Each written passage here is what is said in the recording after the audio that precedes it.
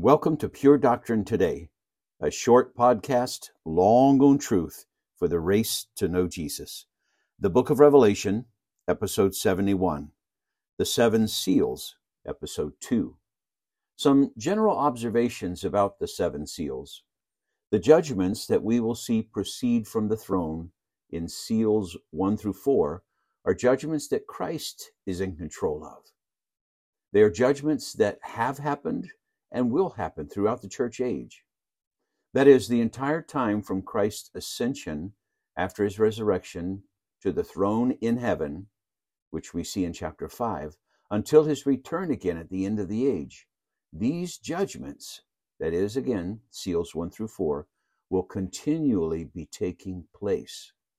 And indeed, they have happened and will continue to happen, as we will see.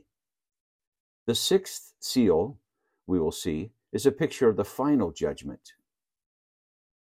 These judgments are fulfillments of vast numbers of Old Testament passages and the New Testament teachings of Jesus.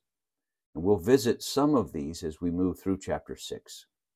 But let's begin Revelation 6, 1 and 2. Now I watched when the Lamb opened one of the seven seals, and I heard one of the four living creatures say with a voice like thunder, "Come." And I looked, and behold, a white horse, and its rider had a bow, and a crown was given to him, and he came out conquering and to conquer. Here in chapter 6, the seals will begin to be opened.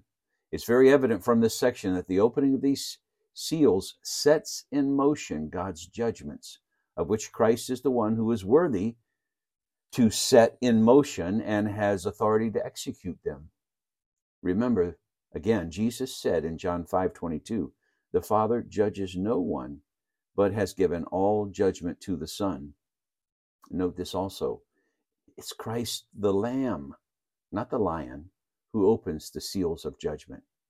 It's easy for us to focus only on the love and forgiveness of God, and glorious they are, but to ignore the reality of his wrath and judgment, which are just as much attributes of the living God.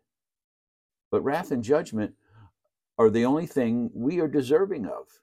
Love and forgiveness are owed to no one, from the first man, Adam, to the baby being born in a hospital somewhere in the world at this moment. Christ alone, the God-man, the lion lamb, is the exception. Listen to the Apostle Paul, Ephesians chapter 2, beginning verse 1, "And you were dead in the trespasses and sins in which you walked, following the course of this world, following the prince of the power of the air, the spirit that is now at work in the sons of disobedience, among whom we all once lived in the passions of our flesh, carrying out the desires of the body and of the mind, and were by nature children of wrath, like the rest of mankind." But what a glorious picture this is. The sacrifice lamb is the one executing judgment. The one who died taking judgment for sinners is the one bringing judgment on sinners. That is, sinners who reject him. And in Revelation, especially it's emphasized, they persecute his people. When the only hope for sinners is rejected, only the expectation of wrath and judgment remains. Thanks for listening. We'll see you next time.